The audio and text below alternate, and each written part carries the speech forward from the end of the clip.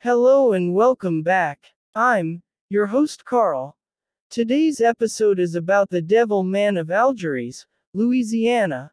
Most urban legends, the fun ones, anyway, have a few things in common. There's a mysterious threat, there's a dash of the unexplainable, there's often a moral to be had, and, when done right, there's some good old-fashioned storytelling, all of which combine for an irresistibility that helps the whole thing go viral. Ordinarily, however, there isn't a paper trail to follow for those hoping to suss out a given urban legend's origin, or an actual arrest in the case. Which are just two reasons the New Orleans tale of the so-called Devil Man stands out.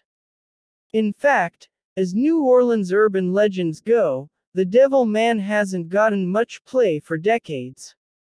He's sort of the B-side to such frequent hits as the local legends of Mona Lisa Drive, Grunch Road.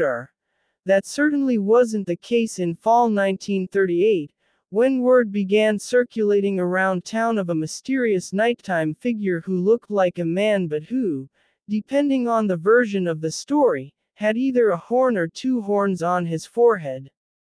He also had the ability to appear out of thin air, and disappear just as quickly. Story about a local woman who was dancing with a man at a West Bank dance hall, when she suddenly noticed that a horn was protruding from his forehead.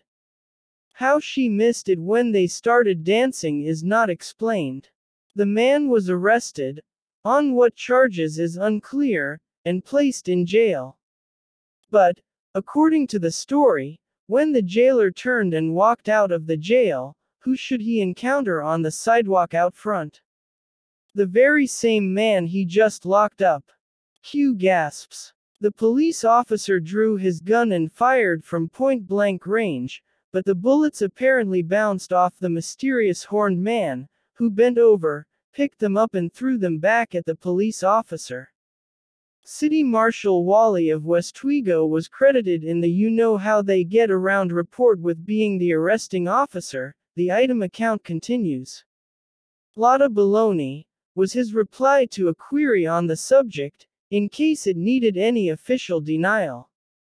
Baloney or not, the story spread. As it did, police were deluged with calls about sightings of the so-called Devil Man, who reportedly had a tendency to use his powers of disappearance to skip out on bar tabs.